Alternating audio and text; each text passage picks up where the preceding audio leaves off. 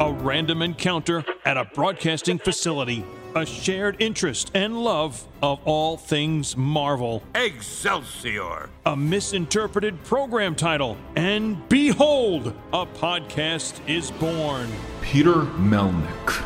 Podcaster and comic book enthusiast. And Eddie Wilson! Upstate New York radio announcer, still with an inordinate amount of catching up to do. Peter, what are you doing? Eddie! Here we go with a new episode of The Marvelists. I'm Douglas Wolk, the author of All of the Marvels, A Journey to the Ends of the Biggest Story Ever Told, and you're listening to The Marvelists with Peter Melnick and Eddie Wilson. Welcome, everyone, to The Marvelists, the Marvel Universe podcast. I'm Peter Melnick. I'm Eddie Wilson. And before we get into the usual rigmarole of talking into the microphone and introducing our special guest, we want to tell you all at home how you can get a hold of us on them thar social medias. So, let's do it. This is how we do it. Montel Jordan, 1995. Though his nickname is This Is, and then his name is Howie DeWitt of the DeWitt family. Fine. Anyway, go on Facebook, Twitter, Instagram, at The Marvelists. You can find us individually on social media. I'm on Twitter and Instagram at Peter Melnick. I'm also on TikTok, God knows why, at Peter Melnick, but better. But you can also find Eddie Wilson on social media. He's the more preferable one. You know, if you don't want to see me whining on social media, you can be able to see Eddie make a spooky time. And that is on Instagram at Eddie9193 and Facebook. The guy in the sunglasses, that's the Eddie Wilson you want. Exactly. Hopefully. The girl you want, Devo. The Eddie Wilson you want, I don't Diva. know. What? Oh, that, yes. Had to go there. Why not? Had to make it weird. You can also find us on TuneIn Radio, Stitcher Radio, Podbean, SoundCloud, Spotify, iHeartRadio, you name it. Yamo be there because that joke never gets old. James Ingram really needs to get a lot of royalty stuff from you. Oh, most definitely. I mean, I'll give him like a crown or some like rubies or something. I don't know. It's a tooth filling, isn't it? What? A crown. Ooh. Eddie. Go ahead. Thank you for taking the words out of my mouth. Anyway, you can also find us on iTunes. Rate, review, subscribe, 5-star if you're ever so inclined. Oh, well, jeez. Mm-hmm. I like how you crossed your fingers for that one. That was very, regal, Eddie. My hands are cold. Okay. Yeah, it is. But you can also find us, and by the way, Broken Ice Cream Machines, McDonald's, 5-star if you're ever so inclined.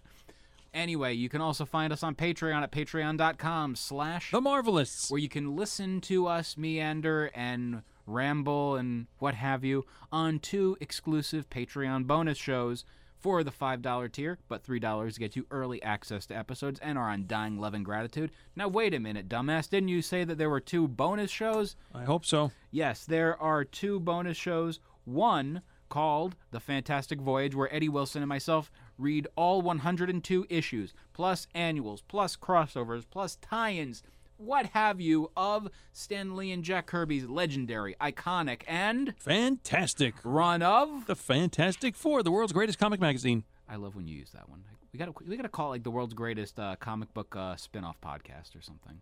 That's way too many words, but we'll figure it out. Yes, it is. Yes. You can also find us on Patreon with the other bonus show called... You haven't read that? Yes, where Eddie Wilson reads things he's never read before. Like... True. The back of the cereal box, or... No. What Eddie's reading is comic books he's never read before that really he should have, such as Watchmen, The Dark Knight Returns. But in December, the tables are turned because the Rob father, Rob Liefeld, gave us a recommendation that he's read, Eddie, on the other end of the wall in the machine. Board that we're talking in front of, yes. Sure. In between us. But a series called Micronauts. And guess what? I haven't read it. So I'm reading the first 12 issues of the Michael Golden and Bill Mantlo masterpiece with Joseph Rubinstein inking. Just want to throw that out there. But anyway, yeah, that's going to be our December offering, which is bi-monthly, so every other month. Or we could have done it like every...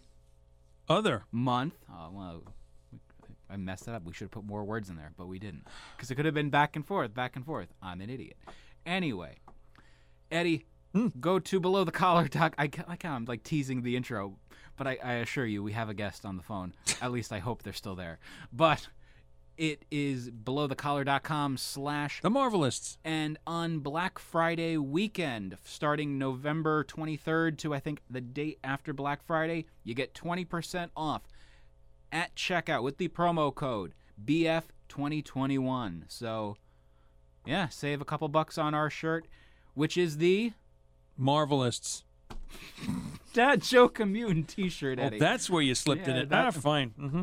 Anyway. It is the Marvelous Dad Joke Immune T-shirt. Oh, a moon? It's a moon. I know. It's not a moon, Eddie. It's a space station. Bang, zoom to the moon. Peter, Alice. Anyway, Eddie, joining us on the other end of the tin can and string, Our special guest, author of the recently published book out in hardcover, All of the Marvels, A Journey to the Ends of the Biggest Story Ever Told. And you heard it in the intro. Douglas Wolk, welcome and thank you. Hi, thank you. This has been a long time in the process. You mean the no intro? doubt. Yes. Well, forgoing the obvious. And I don't know if at some point you had said, outside of the fact of reading 27,000 plus Marvel comics, to start amassing and putting this together in some semblance of order.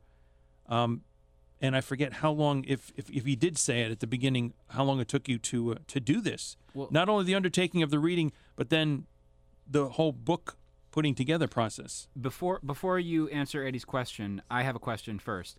Do you, because I want to be just the one to get ahead of the line. Yeah, But fine. You read all these comics. Did you read a certain amount in one sitting? No. And turn into the Flaming Carrot? Flaming Carrot read 5,000 in one sitting, so I guess that makes me, well, depends how you define sitting, but no, I did not manage to do, probably my record for one day was about 120.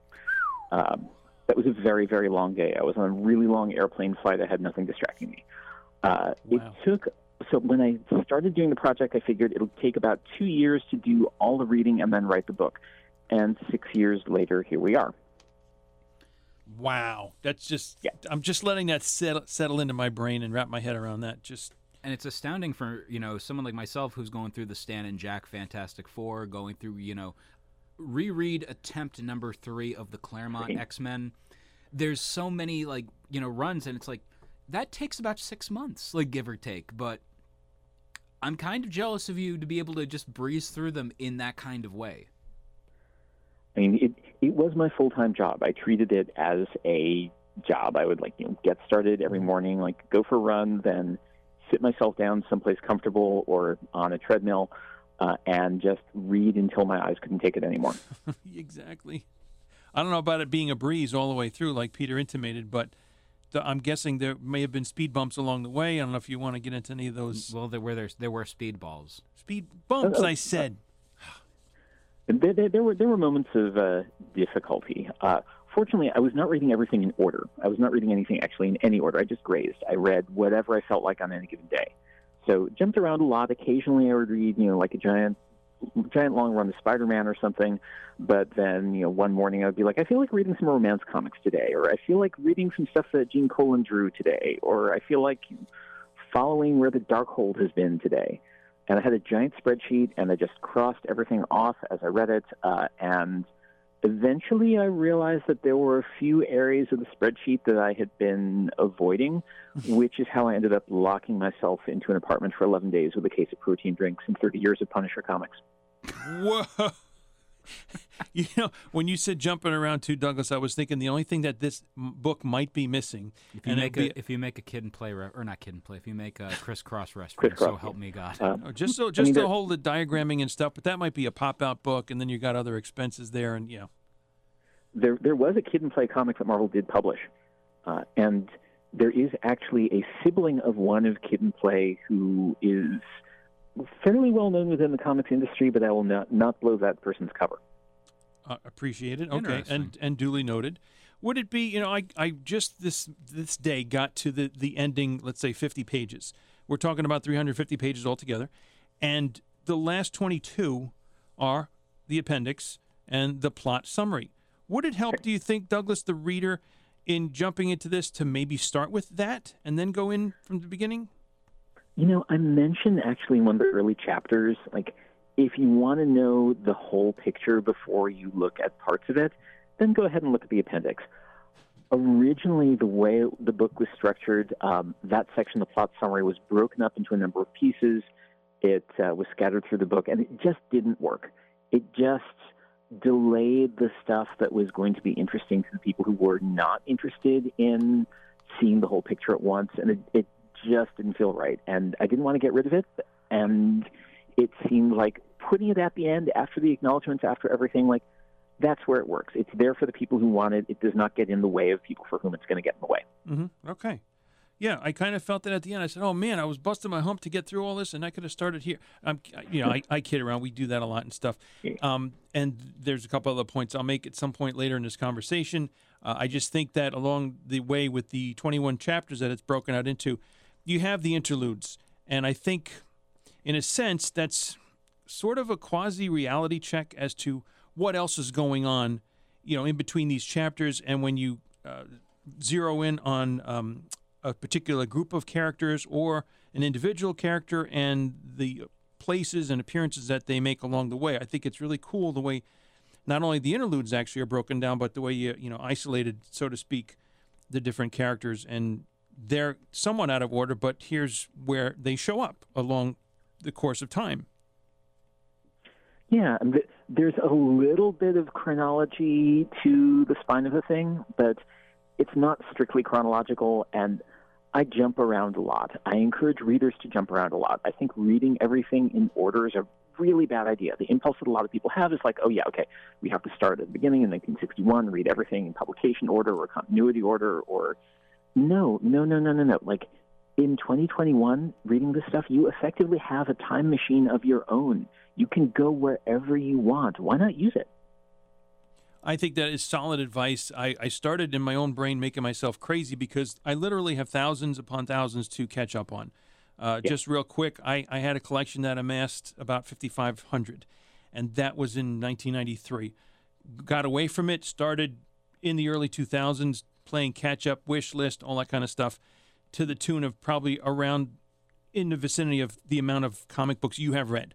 And there's more than half of those that I need to get into. But what I did, for example, is, and Peter I have to credit or shake my fist at for getting me into certain more current titles. For example, when I tapered off in the 90s, Spider-Man in the early 300s, I guess, is where I was, 325, 330. Yeah, good luck with that. Okay, so there's all that to catch up with. But then the more recent stuff over the last couple of years, I did pick up and have read, let's say, the first 24 issues of the most current Spider-Man run. So you can, pick up wherever you feel like, and you'll fill in the gaps. I'll get to the point where, Peter, his parents, owning the company, that kind of thing, all will fall into place. I feel like some characters, though, do benefit from the chronological timeline, and then other ones are just like, yeah, whatever. Like, when I got back in myself into comics in 2011, I jumped in. My jumping on point was Spider Island.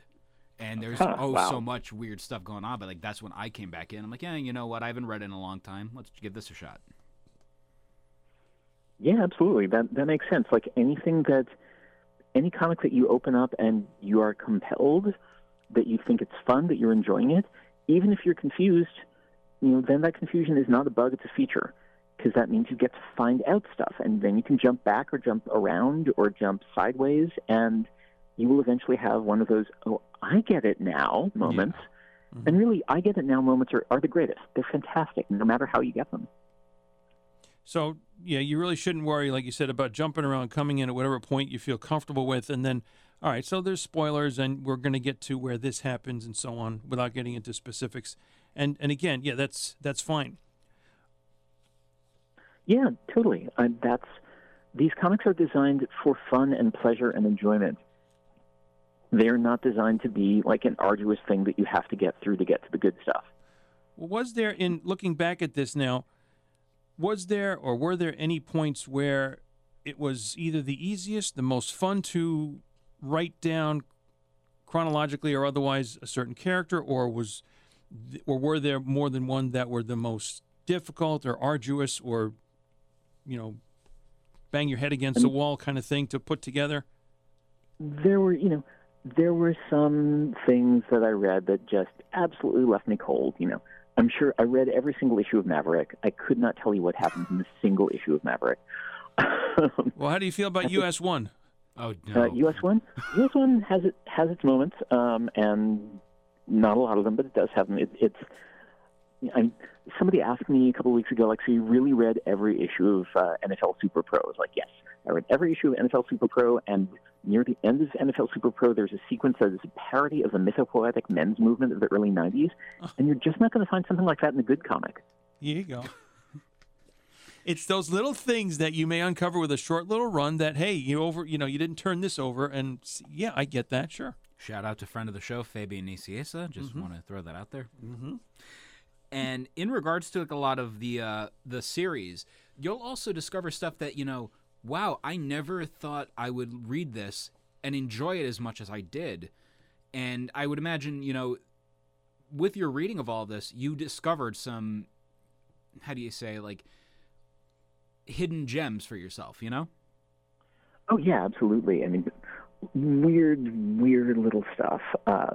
There's like a living mummy serial that was in Supernatural Thrillers in the early 70s. Like, it's not good, but it's really interesting. It's really trying hard to do something different.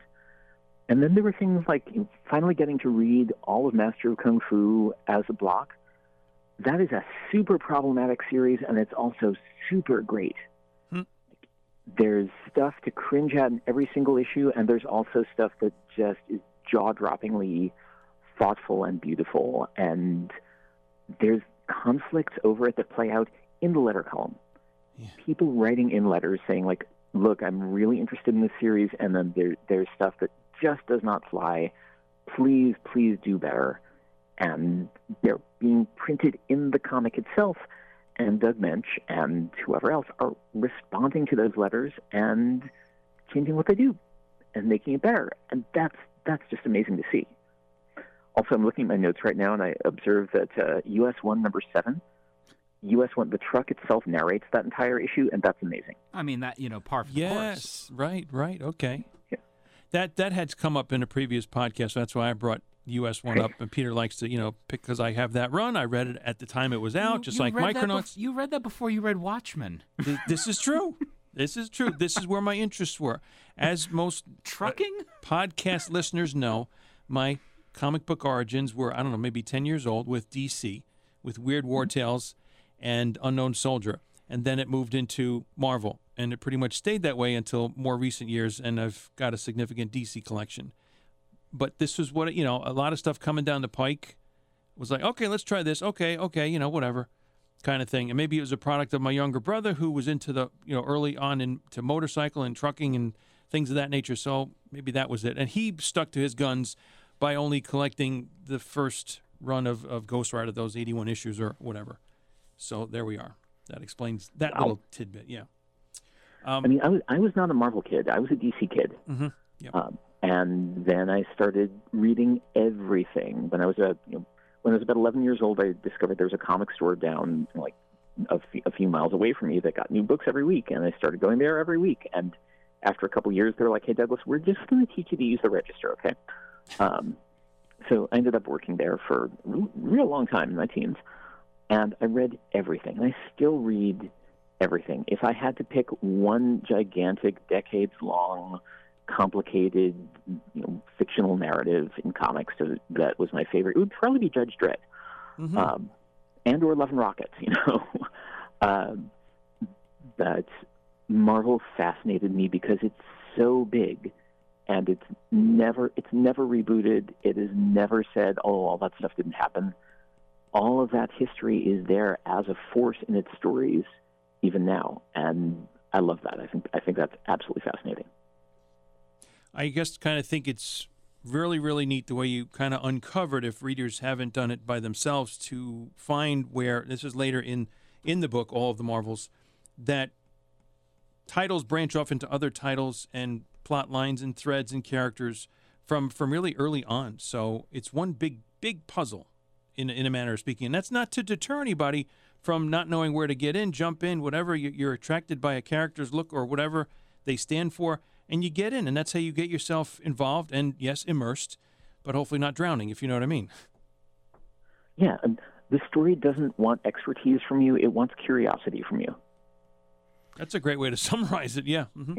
Yeah. Now, as a DC reader yourself and Marvel, one thing that I've always noticed over the last few years, DC tends to have more of the series where you'll recommend it to, like, there'll be Watchmen is on the Times the greatest novels ever written. One of the few, if any, comic books that are on there. And I've noticed over the years, you have the DC pantheon, Dark Knight Returns, Watchmen, Kingdom Come. Let's see, what other must-read DC books are there? You know what I mean? Like stuff like that, like the pinnacle books. And it's interesting because Marvel really doesn't have that one self-contained story in a lot of ways compared to, the distinguished competition. And I'm always curious about that. Why do you feel that is the case? Or do you feel that is the case? I don't know. I tend to answer like Marvel versus DC questions by saying, I like both kinds of music, country and Western. And I remember hearing that from another reference too, yeah. Yeah, it is. There have been some business turning points at a couple of points that have made the comics functionally different, but they're not. There's not something that is intrinsic to one company or the other that makes that the case. And you can say in the same way that, but Marvel has the Dark Phoenix saga, and it has Days of Future Past, and it has Daredevil Born Again, and it has the Walt Simonson Thor thing, which there's not a real convenient way of referring to that in a way that fits in one paperback book.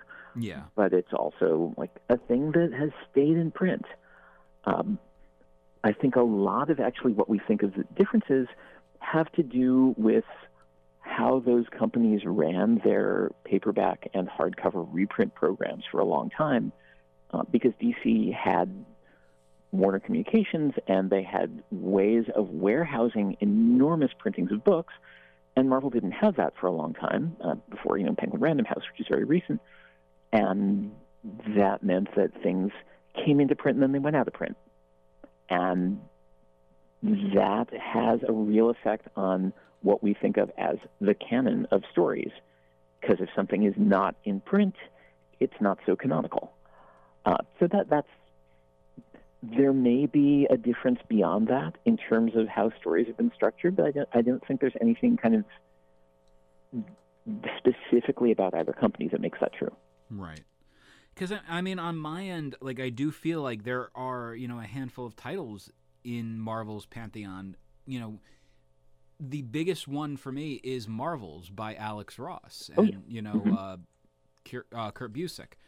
And it's very much one of those, like, that's one of those books you could give to somebody. That could be, that could be a book that could be taught in a class, Yeah, totally. That even thinking about that is really pretty recent development. Marvel's first collection of a recent storyline into a book that could stay in print was not, I believe the first one was Daredevil Born Again. And that's like 1987. DC gets in on the game right around the same time with Watchmen. They'd done a paperback reprint of Ronin a couple of years before that.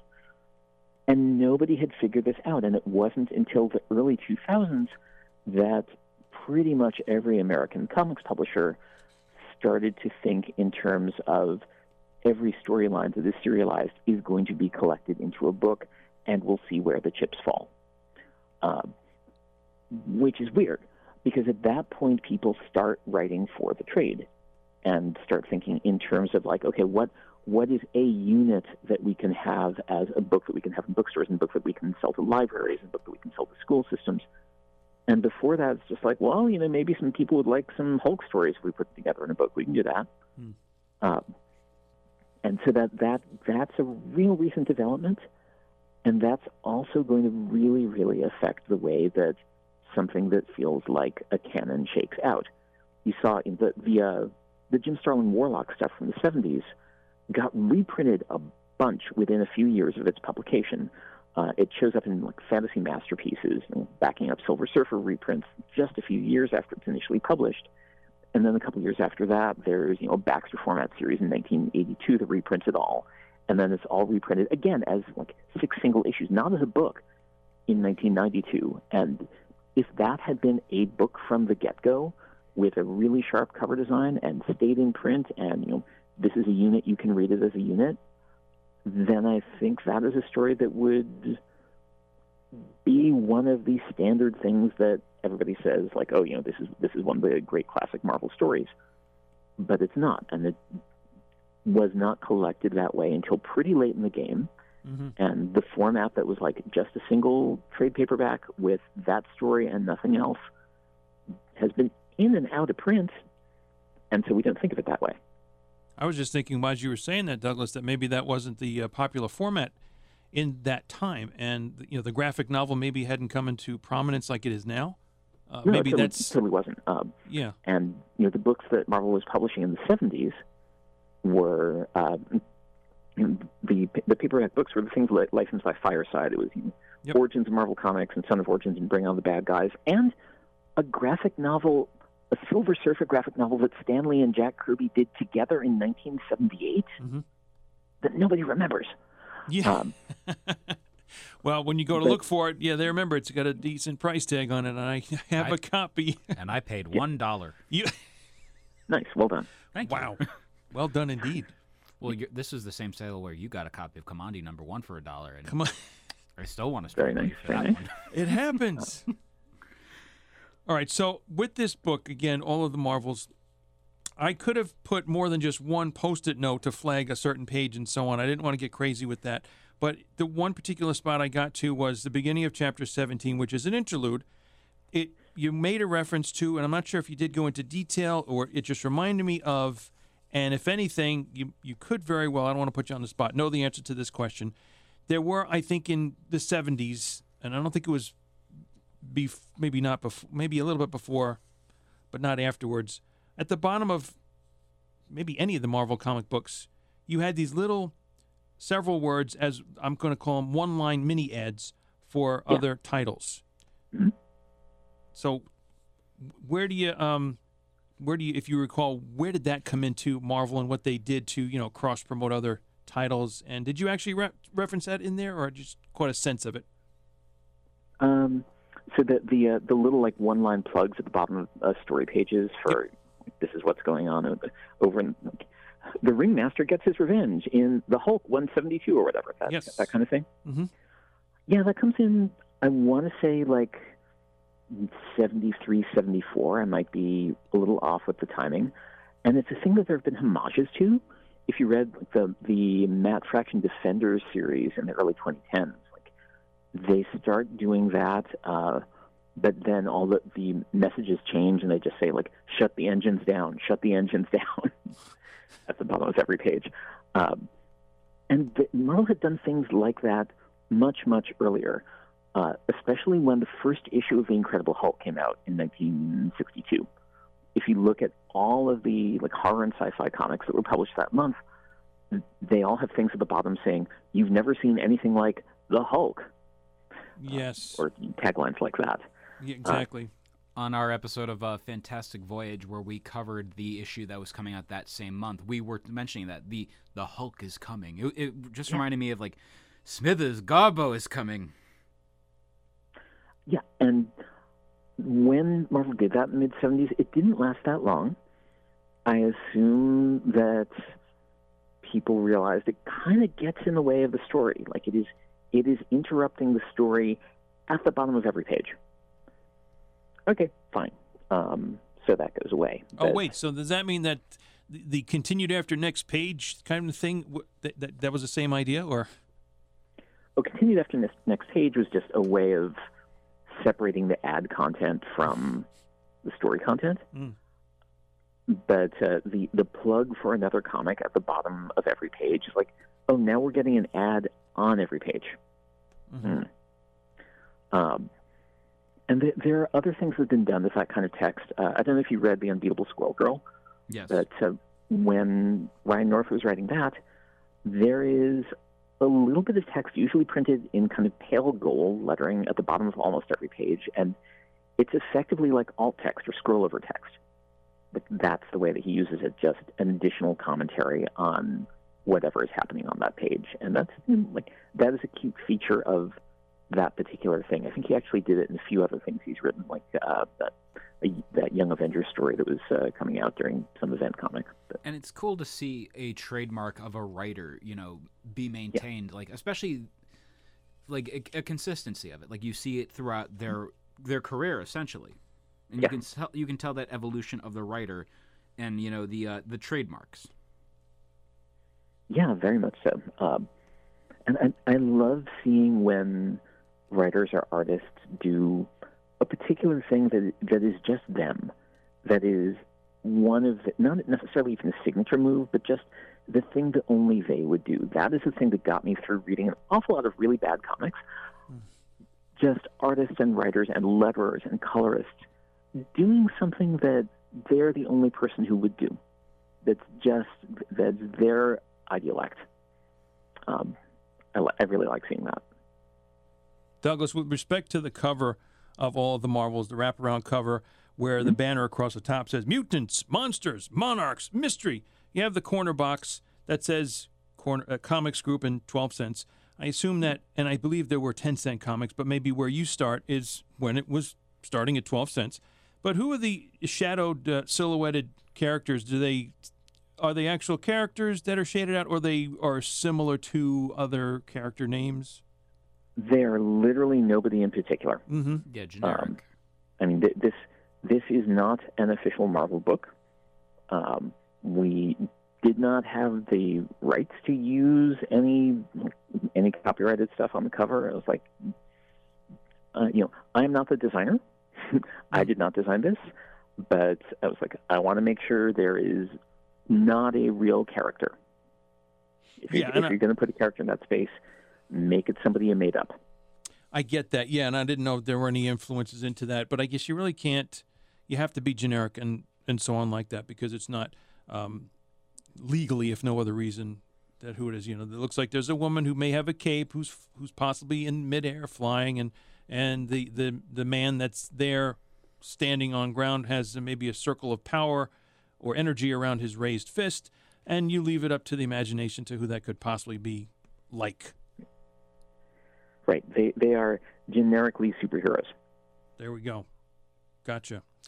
With respect to the way this had to come together, and there's no escaping the thing that helps, and maybe in some cases maybe isn't a help altogether because of flow of the story, and I don't mean this to be a dig or anything like that, but you have to make references. And besides the index, you've got the use of the footnotes. Mm-hmm. And a lot of what I had seen leading up to it was telling me, see chapter 18, and I get to chapter 18, it's the Great Destroyer, and at some point it says, as seen in chapter 4. And it was like, what's going on in chapter 18? Just that kind of thing. And again, they, in some cases, are lengthy footnotes. In some cases, it's just a little minor reference thing, too. I guess it's really you as the author, your discretion as to the degree of footnotes you'll use or not. Yeah. And the footnotes were, initially they were a way to deal with stuff that came up in multiple contexts without actually repeating myself. Mm-hmm. And then I realized that I could use them as punchlines, as fun, as ways to say something that I thought was interesting that would otherwise interrupt the flow of the thing. I spent so long just making the text of this book flow, making it something that would just be light as air, that would be fun to read. And there's stuff I wanted to put in there that like there was just no way to get in there other than a footnote. So I tried to make the footnotes something that would be funny, that would be rewarding when you went there. There's probably a lot of David Foster Wallace still like lurking around my psyche from having read a ton of his stuff in the 1990s, mm-hmm. and he used footnotes absolutely brilliantly, just incredibly cleverly, and a little of trying to do that probably leaked into the way that I use them. And, I love the editorial footnotes in old comics, which you don't see so much anymore, but you still see sometimes. The explanatory note that means that you can put the explanation in there without having to shove it into somebody's mouth as exposition. Sure. And the first thing I think of right there is when it's a quick, like, see last-ish, Stan. Yeah. That kind of thing. Also, last-ish, I enjoy the editorial notes where they add a sense of humor to them, and it kind of breaks the fourth wall in a way. Like you look at Chip Zdarsky's, the notes from Chip, where it's literally, he'll include his name with a little heart at the end of it, and there's just something about that personal sense to it, obviously with the heart from Chip, but just that element of humor and getting yourself out there. Like you can tell that's a Chip Zdarsky note, or that's a Stan Lee note with the dry sarcasm, and that's what I've always enjoyed. Like that's what I've always noticed, especially about old school Marvel, is that sense of humor, that sense of sarcasm that was what set everything apart at the time. Yeah, I mean, the very first caption of the first Spider-Man story is Stan Lee snarking. It's like, you like superheroes? Well, confidentially, we in the biz call them long underwear characters. Like, that's a turn. Like, that's a decision, and it works. It's great. And you look at, the distinguished competition, especially at that time where they're trying to figure out what makes Marvel tick. What are they doing? Well, let's put red on the cover because kids love red. Let's put checker boxes on the cover because the kids love ska and the brr, brr, brr. Like, we're trying to figure out something. But meanwhile, Marvel is just, they have that, lackadaisical, I don't care kind of mentality. It's like they're literally, and ironically, it's a thing owned by Warner Brothers, they're the Bugs Bunny to DC's, Mickey Mouse, changing things up. But it is that. Or no, but I digress. That was my Mickey Mouse. Yeah, I guess it was. It sure was. But it's that sense of that personality, that, underdog kind of I don't care mentality. Especially, it also reminds me of like why the people growing up in the 1960s, and they would go on, do television in the 70s with like Saturday Night Live. You can tell they're, former Marvel readers probably, especially that attitude, that mentality. Yeah, look at the names of the people who wrote into Fantastic Four and Spider-Man in their first 10 years.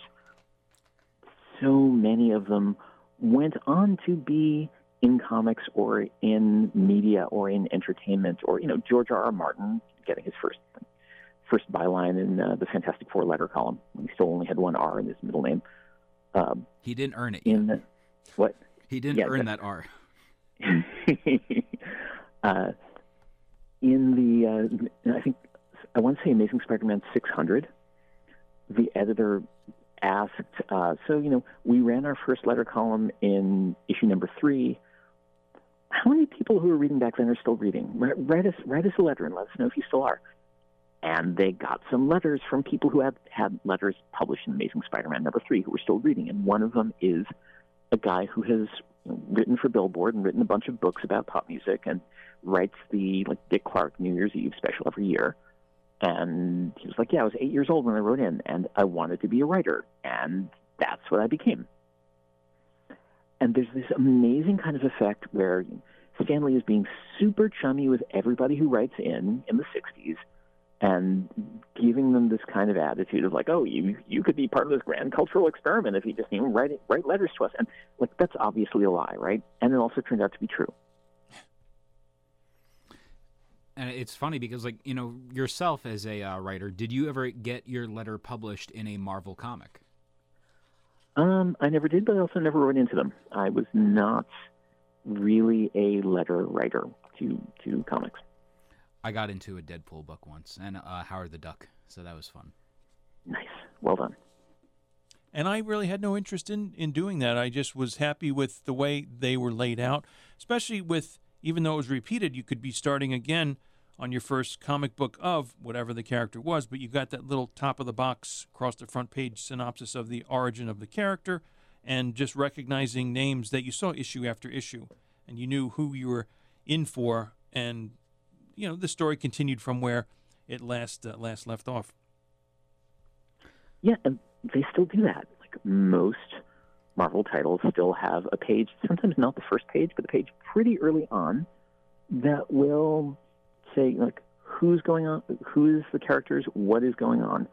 Interestingly, so I talked to Kelly Sue DeConnick a couple days ago, and she mentioned that when she was writing Aquaman recently, she was like, okay, we can handle this on the recap page, and was told, DC does not do recap pages.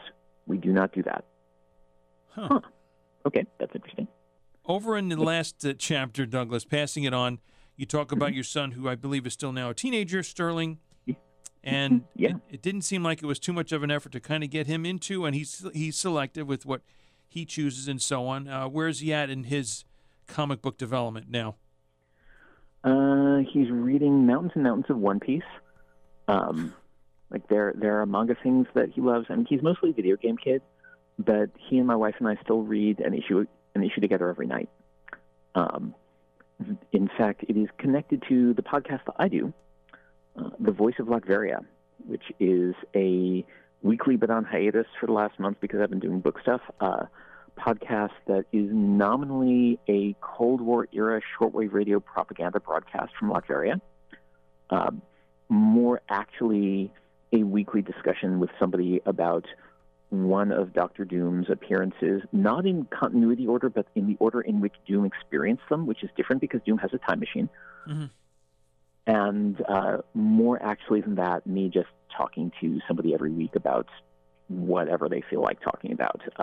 My favorite episode so far is probably the one where I got to talk to Alex Ross, not the comics artist Alex Ross, but the classical music historian Alex Ross, about an Invader story where there's like a page where Hitler goes to see a performance of one of Wagner's operas, and I was like, Alex, tell me about the role of Wagner's music in Nazi Germany. And so he just talked about that for 45 minutes, and it was amazing. But so back to what I do with my kid, we are reading through one of Doom's appearances every night, and that is our little family ritual, and it's a lovely thing. Now, that's an upbringing. I mean, that's definitely the first one I've encountered of that ilk and so on. And as far as the podcast though that goes, how long has that been going on with you and for you? That started early this year. I think it started like February of this year, and I am hoping I will get back to it in early December because I've been away too long. It's been like a month since I was like, oh, we'll be back soon. So, are there plans? Well, I was going to say when things are more normalized, we have a more regular shows and cons and so on, that you are able to maybe get out to some of these and of course bring books not only to sell but to sign, photos and that kind of thing. Is that in the future for you? I actually just did a 12-day tour of California and Las Vegas. Mm-hmm. Just jumping around. I think I had like 15 speaking gigs in 12 days, and getting to go places in person. And I talked at the Vegas Valley Comic Book Festival in Las Vegas. I talked at a couple classes. I talked at an art gallery in Santa Monica. I talked in a venture capitalist's backyard in San Francisco, which was kind of delightful. And it's just been so much fun. I really, really hope I get to spend some more time on the road, giving talks, promoting books, signing stuff, but also like getting out into the world. Yeah, I love that. Exactly. What is it like seeing your book in stores where your research material has been purchased for this book now? It is such a relief. I'm just really glad it's out. My favorite comic book store is here in Portland, Oregon, where I live, Books with Pictures. And I set up a thing with them where if people pre-ordered the book from Books with Pictures, they could get a personalized signed copy, and it came with an extra little chapbook of a chapter that I cut from the book. There's a lot of stuff that I cut from the book. I probably wrote twice as much stuff as made it in. So wait, does this mean there could be a secondary or a sequel? No, I'm really happy with the book as it is. I didn't want to have stuff, again, I didn't want to have stuff that would get in the way of the flow of the thing.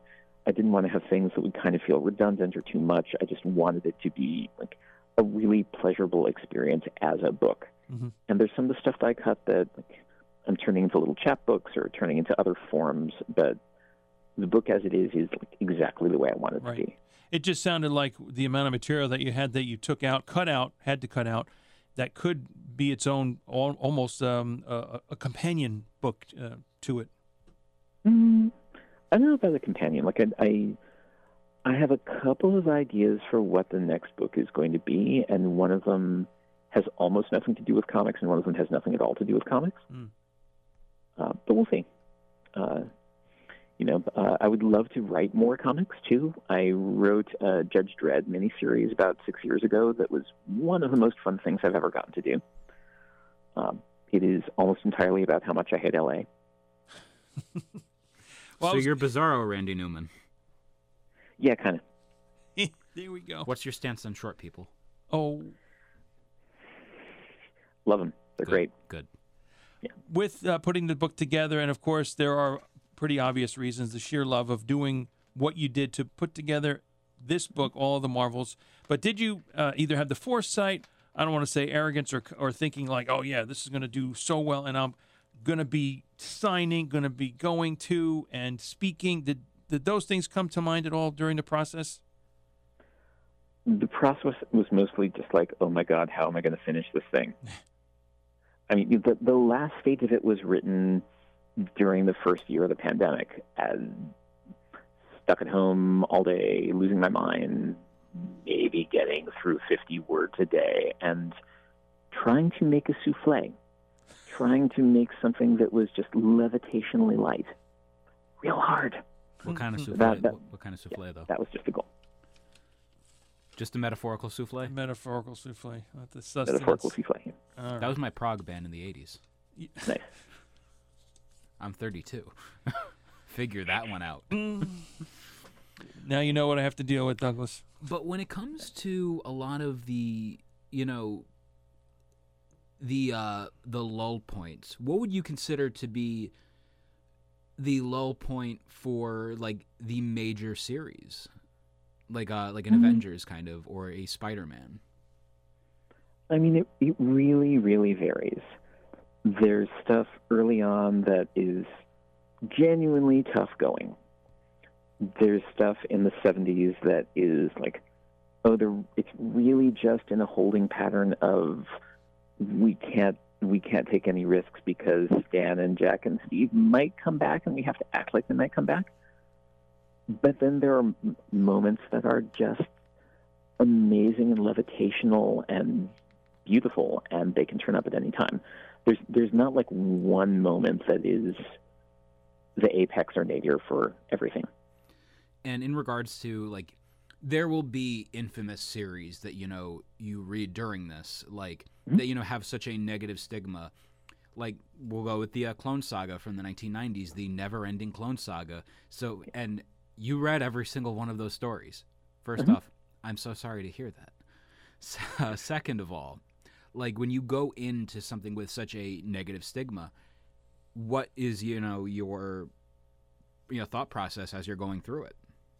So this is probably Stockholm Syndrome talking, but one thing I noticed is there are ways that I could enjoy really pretty bad comics that are unique to bad comics. One of them was what I was talking about earlier, just, writers and artists and colorists and letterers doing the thing that only they would do. And that shows up more clearly if you're not dazzled by the cleverness and beauty of what's going on around it. The other thing is that crummy comics very often reflect the culture around them or of their moment really, really clearly. And that's really fascinating to see. Just the way that a bad comic from 1993 is going to be so 1993. And I'm sure that 10 years from now, we will look back at some of the comics from 2021 and we'll go, oh my God, that is such a 2021 comic. Yeah. Those poor people. So that kind of kept me going. It was nice to get lost in the great stuff, and when the great stuff is great, like, it would just sweep me along and just be like the pleasure of the story. And when that wasn't there, there was the pleasure of this comic as a historical object, and that just never lets up. It's kind of like the analogy of pizza. Pizza's pizza. It'll always be good, but, there's good pizza and then there's great pizza, Right. Just like comics. There are good, comics, and then there are great comics. But all comics are pretty damn great because they're comics. They are enjoyable in ways that don't necessarily have to do with their craft. Right. And another thing that, got me thinking, with this whole process of what you had to do of, going through all of these books, reading every single story for what they were, what was like the biggest evolution you saw in terms of the craft of comics? Other than the artwork, like maybe the writing, like something like that. I mean, you've just covered the bases. I think don't underestimate the change that happened with the rise of the direct market. Because what the direct market meant is that you could make much, much riskier comics. If you were working for the newsstand, if you did something that took a huge risk, it would have a sell-through of 20 or 30%, and the company would take a financial bath. The way the direct market worked is that it would get sold to stores and would be non-returnable. So if you sold a copy, it was sold. And that meant that you could sell, many, many, many fewer copies, because every one of those copies that got sold was staying sold, and you could still make some money on it, which is how, you're talking about Micronauts earlier. In 82 or 83, Micronauts and Kazar and Moon Knight, which were all comics that were doing pretty well in the direct market and not terribly well on newsstands, went direct market only. They jacked up the price a little bit. It was like 75 cents from 50 cents, whatever. And they were only available to stores that would buy them on a non-returnable basis. Micronauts kept being Micronauts. Kazar kept being Kazar. And Moon Knight just flew off into the stratosphere. It was Bill Sienkiewicz suddenly freed to do whatever the heck he felt like, because he knew that he was drawing for an audience that wanted him to take risks, that wanted him to go out on the edge. And that is the moment where Bill Sienkiewicz blooms as an artist. And as the direct market became more and more a force, it meant that all kinds of stuff that would not have flown if it had been aimed at a newsstand had enough of an audience to sustain it. And that's huge. Again, the book is All of the Marvels, A Journey to the Ends of the Biggest Story Ever Told. Douglas Wolk. The book is available via Penguin Press. And as you mentioned, the host of the podcast, Voice of Latveria. I think I'm going to have to check that out. I'm not a big podcast person, even though we do one, because I'm in that generation that, kind of catching up to what the younger ones are doing now. I'll buy a mini disc player ready. So, well, at least it's not beta, and I'd never had that. So, or the mini disc. Thank you so much, Douglas, for your time. And I am going to give you, with all due respect, the title of King of the Footnotes as well. Thank you so much. It's been a pleasure. For the Marvelists, I'm Peter Melnick. I'm Douglas Wolk. And I'm Eddie Wilson. Excelsior!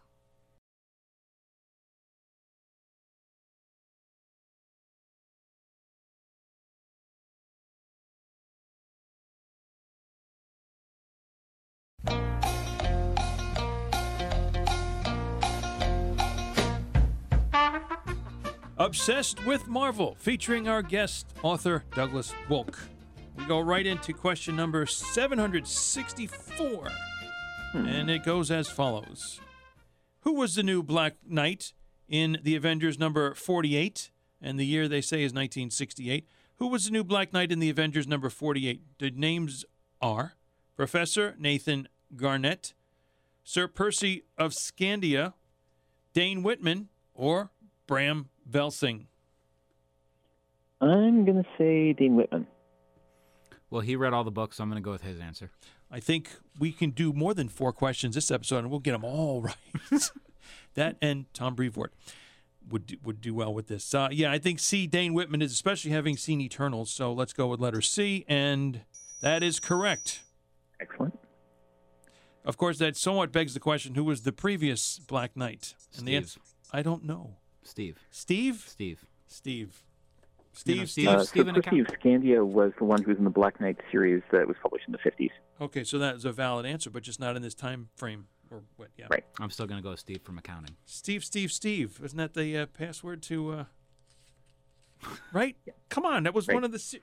You know what I'm talking about, Douglas. He's just looking at me like, yeah, okay. Let you flounder in that one. All right. Yeah, you flounder in that one like the fishy. Like the Animal House movie character, Flounder. Okay. Oh, sorry, I was going to do that on the Zit. Get it? That's John Belushi. 561. And this reads, which villain was Vice Chancellor of Empire State University? Choices are the Jackal, Lightmaster, Humbug, or Spencer Smythe.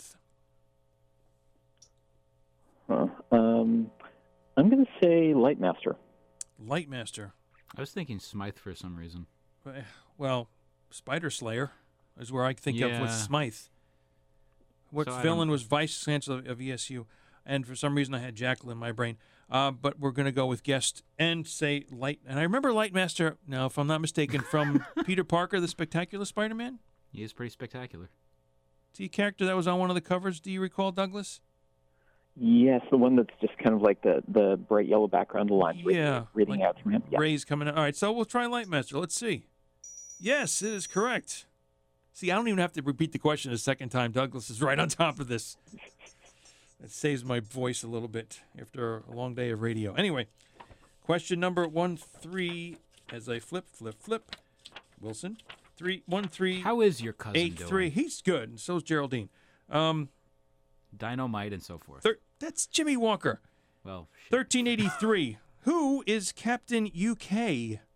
Choices are Betsy Braddock, Linda McQuillan, Kelsey Lee Shore, or Allison Stewart. If I said that right. I was hoping you'd say Alison Steele, the Nightbird. No. Who is Captain UK? Betsy Braddock, Linda McQuillan, Kelsey Lee Shore, or Allison Stewart? That would be Linda McQuillan. Linda McQuillan. No hesitation at all there. Well, Betsy Braddock, I'm thinking Excalibur, but perhaps not that exact name. She is now Captain Britain, but there's a Captain UK, there's a Captain Airstrip 1, there's a Captain Albion. But, yeah. Wow, you lost me on those two. But okay, Peter, you're going with, I guess, what the guest is going with, Linda McQuillan. Correct. All right, and, I love this. Yes, that is correct. Now, what was the order of the first Captain Britain, and then where did Captain UK come along? That is actually in one of the Alan Moore storylines, where we get to see all of the Captain Britons of all the different universes, and so it is all the different names and nicknames for Britain, and each one of them has their own Captain Britain, or Captain UK, or Captain Albion, or Captain whatever.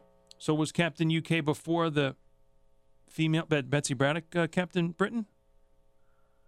Well, I mean, Betsy Braddock was around from kind of the beginning of the Captain Britain series, but Lyndon McQuillan appeared as Captain UK before Betsy Braddock appeared as Captain Britain. Okay, got it. This is bonus information. I like this. Question number, where'd it go? I love how excited you got. Too. This is good stuff. 79. All right. When did the Fantastic Four first appear in costume? Ooh, Number 3. yeah. Wait a minute. What, I are we doing enjoy- a video call here? Do you see what I'm pointing at here? I enjoy how fast he immediately responded. I respect that so damn much. Wait, you said Fantastic Four number 3? Yeah. That's the first Is that one of the choice. options? That is the first choice. The second choice is Fantastic Four number 2. Then there's Fantastic Four number 1. Then there's Fantastic Four Annual number 1. Oh, I mean, So Eddie, let's just- I'm thinking, A. Let's go A. Yes. I think we need 10, not 3 or 4 questions. I adored how fast that answer This was is- so much. All right, come on. We're not even taking. All right, can't even finish my own sentences. Or Let sandwiches. alone you trying to help me, Melnick. Question 1335. Who is Roma? Roma. Empress of Nova Roma, the Lady of the Northern Skies, daughter of Merlin, or both B and C? I think I know the answer. Honestly, I'm gonna. I'll read it again. Who is Roma? Empress of Nova Roma, the Lady of the Northern Skies, daughter of Merlin, or both B and C? Meaning the Lady of the Northern Skies and daughter of Merlin. Huh. Definitely daughter of Merlin. I don't know about the Northern Skies thing.